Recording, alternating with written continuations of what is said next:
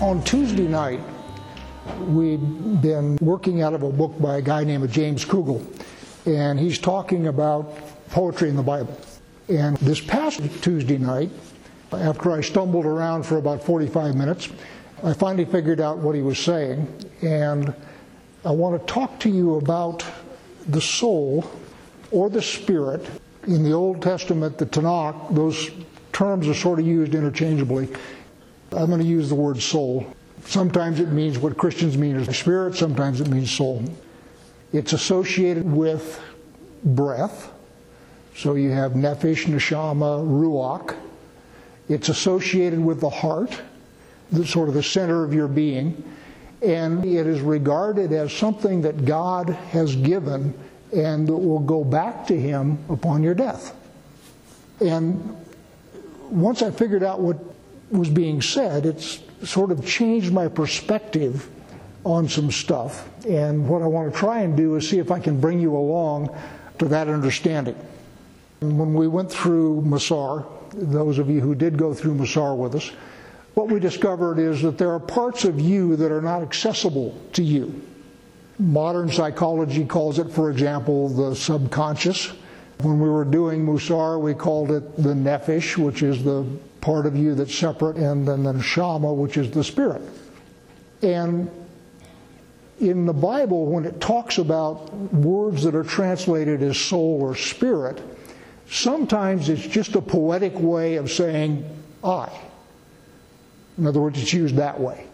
Sometimes, however, it's referring to something that isn't accessible. For example, in Psalm 42:5, which is the one we studied on Tuesday night. Why are you downcast, O my soul? And the word there is nephesh. And why are you in turmoil within me? Hope in God, for I shall again praise Him, my salvation and my God. So what the poet is doing there is he's talking to a part of himself that is sort of separate from himself. Another example in Psalm 77. I cry aloud to God, and He will hear me. In the day of my trouble I seek the Lord. In the night my mind is stretched out without wearying. My soul refuses to be comforted. When I remember God, I moan. When I meditate, my spirit faints. The idea here is there's something inside of him that is upset. And he's talking to God, and he's crying out to God, and he's asking God to comfort and heal him. But it's not something that he does directly himself. Proverbs 20, verse 27. The spirit of man is the lamp of the Lord, searching out all his innermost parts. So the idea there is, and the term that the author of this book used is a double agent. In other words, he's in you and he's part of you, but he's also got loyalty to God. And the example used by the rabbis, it's like a man who married the king's daughter, and he sets up his household and he does stuff, and one day he gets really upset and beats his servants and just throws a big temper tantrum, and he goes in and talks to the king later, and the king says, why were you upset and why were you mistreating your servants? And the guy says to himself, well, how did he find that out? So he goes back to his household and says, all right, who is ratting me out to the king? And his servants look at him and say, hey guy, you married the king's daughter. She's the one who's talking to him. So the idea then that your soul is like the king's daughter, the king being God. And marriage is a really good example. And I will use Kay and I as the example. For you women, just reverse the genders. It works both ways. I live with her. We are one flesh. I know when there's something wrong with her. She doesn't have to say anything. I know when there's something wrong. I know when she's happy. I know when things are going well. I know when things are going badly. It's just something that the two of us know. Sometimes, we talk about it, of course, but sometimes it's just, oh, is there something wrong? And then, yeah, it usually is. So the marriage analogy is really a good one. And it's one that we can understand, at least those of us who've been married or lived in a family or lived closely with people. You can tell who people who are really close to you are feeling but they're not you. So the idea of the psalmist knowing that his soul is upset is perfectly understandable, but the soul is not entirely him. It's the king's daughter. So she's talking to the king, and she's also talking to him. And the thing that is interesting to me is, first off, the soul needs care, just like a husband or a wife needs care from the other. And one of the things that you can do as you go through life is you can damage your soul. The poster child for that is David. When he committed adultery with Bathsheba and had Uriah killed, the recording of that is in Psalm 51, where David says, "Against you only have I sinned. Create in me a clean heart." In other words, I have damaged my soul by what I have done, and I need you to repair it. So as you go through life, you have this part of you that you don't have complete access to. You know what its state is. I mean, as I say, it's like a marriage. You can tell when there's something wrong, when there's something good going on. You can tell. But you don't have direct access. And by your actions, you can either damage it or you can build it up. Now, what I want to talk to you about in that context is generosity. I was planning to talk on generosity anyway, and then Tuesday night sort of changed my perspective on the whole thing. Generosity is a soul trait that can either be strengthened or diminished. And as you go through your life, I will suggest that the reason that you want to practice generosity is because it builds up your soul. Now, when we talk about generosity, there are several ways we talk about it. There's two kinds of giving. They're tzedakah and nedavut. Tzedakah is commanded. Your tithe and all that kind of stuff, that's commanded. Nedavut is giving from the heart.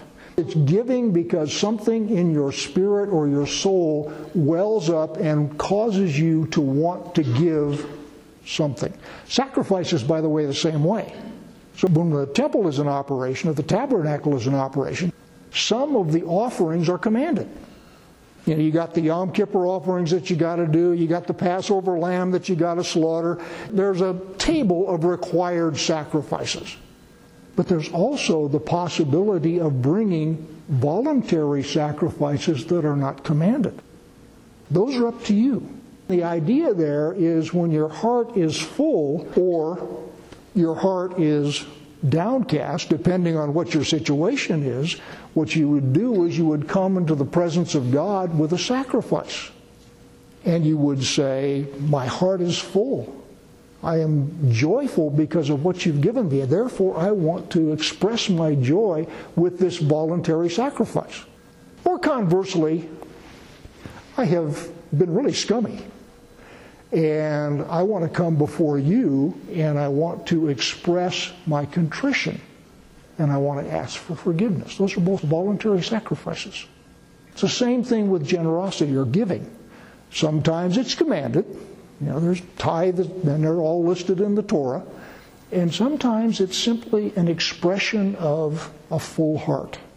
Now, there's a Hebrew phrase, and again, most of you have heard this, called timtum halev.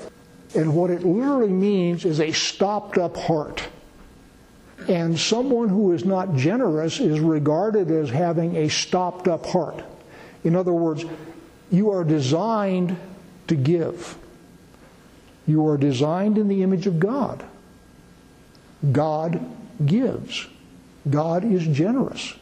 The ultimate gift, of course, being His own Son. So if you want to have your soul reflect the image of God, what you want to do is you want to teach it how to be generous. I mean, there's lots of things you want to teach it. Don't get me wrong. It's not just generosity. There's a bunch of other stuff. I'm focusing on generosity. And what the Torah does, and I never had thought of it this way, and I think it's really cool. You know, all of these laws that you have in the Torah, you got to do this, you can't do that, you can sleep with her, but you can't sleep with him, you know, all that kind of stuff. What I will suggest to you is that is all basic instructions to prevent you from damaging your soul. Because remember, David, when he committed adultery with Bathsheba and killed Uriah, damaged his soul. And so what all of these nitpicky little rules that you have in the Torah, I mean, there's lots of reasons for them, don't get me wrong, it's not exclusive. But one of the ways you can look at all of those things is this is sort of keeping you out of the area where you're going to damage your soul. Keeping you from doing damage to yourself. And, oh, by the way, to other people too. You don't steal from somebody, you don't damage that person, but you also don't damage yourself. So if you look at the commandments in the Torah in that light, a lot of them make a whole lot of sense. Now, doing no damage is sort of Torah 101. Going through life and not doing any damage is good, better than damaging stuff, but it's only Torah 101. What you really want to do is you want to take the king's daughter who is within you and you want to build her up. You want to exalt her. You want her to become someone who, when she goes back to God, God will look upon you as, wow, you took really good care of my daughter there. It's all over the Tanakh, all over Scripture. When you die, your soul goes back to the God who gave it. That's Scripture. It goes back to the God who gave it to you.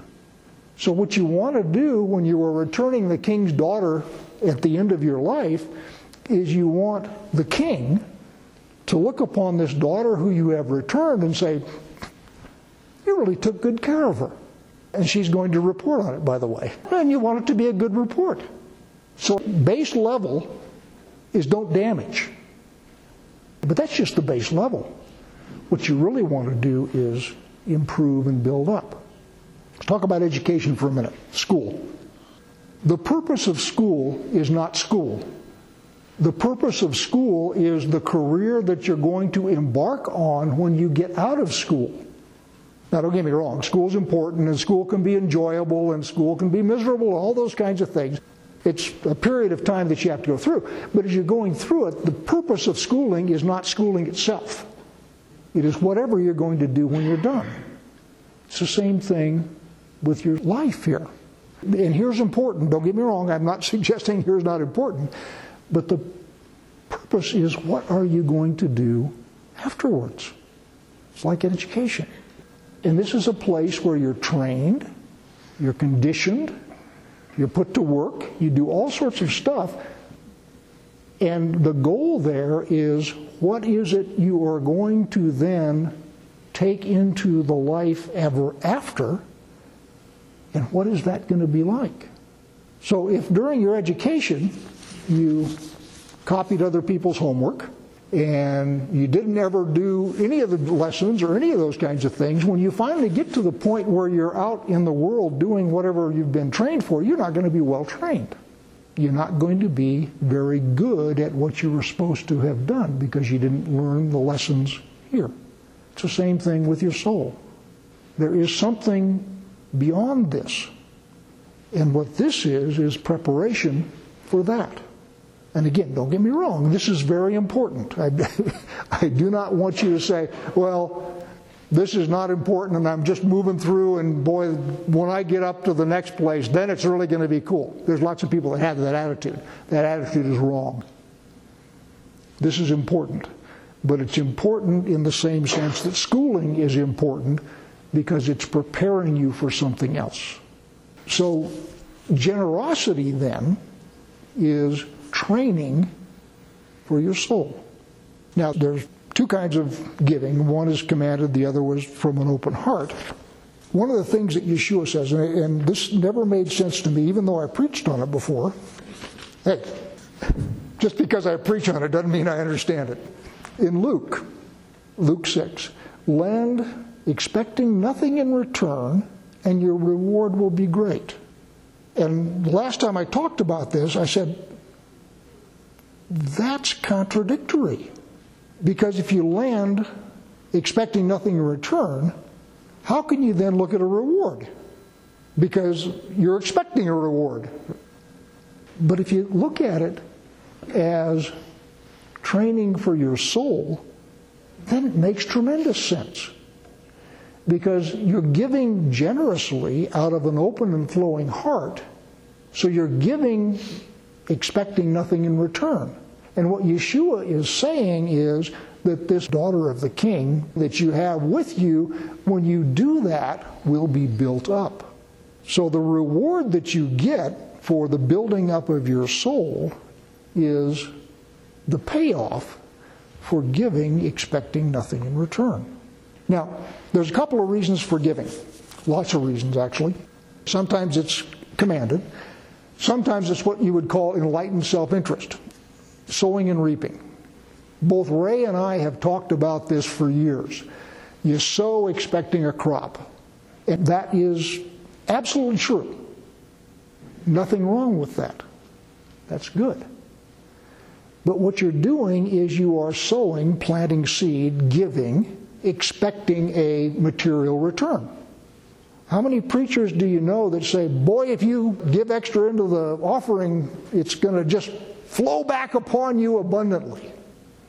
You ever heard that message? Sure. What that is giving to receive. And that's okay. There's nothing wrong with that. And the reason God sets it up that way, and the reason God commands it that way, is for training. And physically, the stuff you do determines what your character is going to be. If you behave generously, if you behave kindly, if you behave righteously, all of those kinds of things, if you work to behave that way, eventually your character will catch up and you will become that way. So the idea of motivating you, all right, if you give, you're going to get back 100-fold or 60-fold or whatever the fold is. You're going to get a return on this investment that you sow. Nothing wrong with that message. But what the object is to get you in the habit of doing that, so at some point, instead of giving because you are expecting a return, you are now giving because your heart is open and flowing. And again, do not get me wrong. There is nothing wrong with sowing expecting a return. That's a good message. But understand, it's also practice in righteousness. And what happens eventually is at some point your heart turns over and you're now no longer giving with an expectation of return. You are simply giving because your soul is flowing generously. And that's what Yeshua is talking about when he says, lend expecting nothing in return, and your reward will be great. As I say, until we started talking about the soul as if you will, a double agent, I kind of like that term, which is the term the guy that wrote the book used. Until I sort of understood that, a lot of this stuff you just do, and it's good, and it's wonderful. But when you finally see that what you're doing with all of this is you are, if you will, bedecking the daughter of the king with good, because she's going to report when she goes back to dad, and for the next stage of your life, which happens after you assume room temperature, you really want a character there that God is going to be pleased with, and you're going to be pleased with. How many times have you heard, oh, if I'm just a gatekeeper in the house of God? That's nonsense. What you want to be is you want to be one who is rewarded by the king when you come into his presence. You don't want to skate in there with your tail feathers on fire. That's not the way to live. And there's lots of people that live that way. That's not the way to live. What you want to do is you want to build up and train your soul in the case of generosity. And I'm using generosity as an example. I could have used righteousness. I could have used any number of other things. And in fact, probably in future messages I will, because I really like the concept. But what you want to do is you want to come into the presence of God and have the daughter of the king saying, that's him. That's the one I was with. That's the one who has built me up. That's the one who has taken such good care of me. That's what you want her to say. Not, well, son of a gun was a drunk and a womanizer, but he's here. You don't want her to say that. I find that idea really compelling, because it gives you a purpose for all of the stuff that you're doing because God says it's either do it or says it's a good idea. I mean, some of the stuff he says is just a good idea, generosity, for example. Some of it says do it so that you don't damage yourself. Avoiding damage is okay, but that's not the ultimate goal. The ultimate goal is to have the daughter of the king say, look at him, or look at her.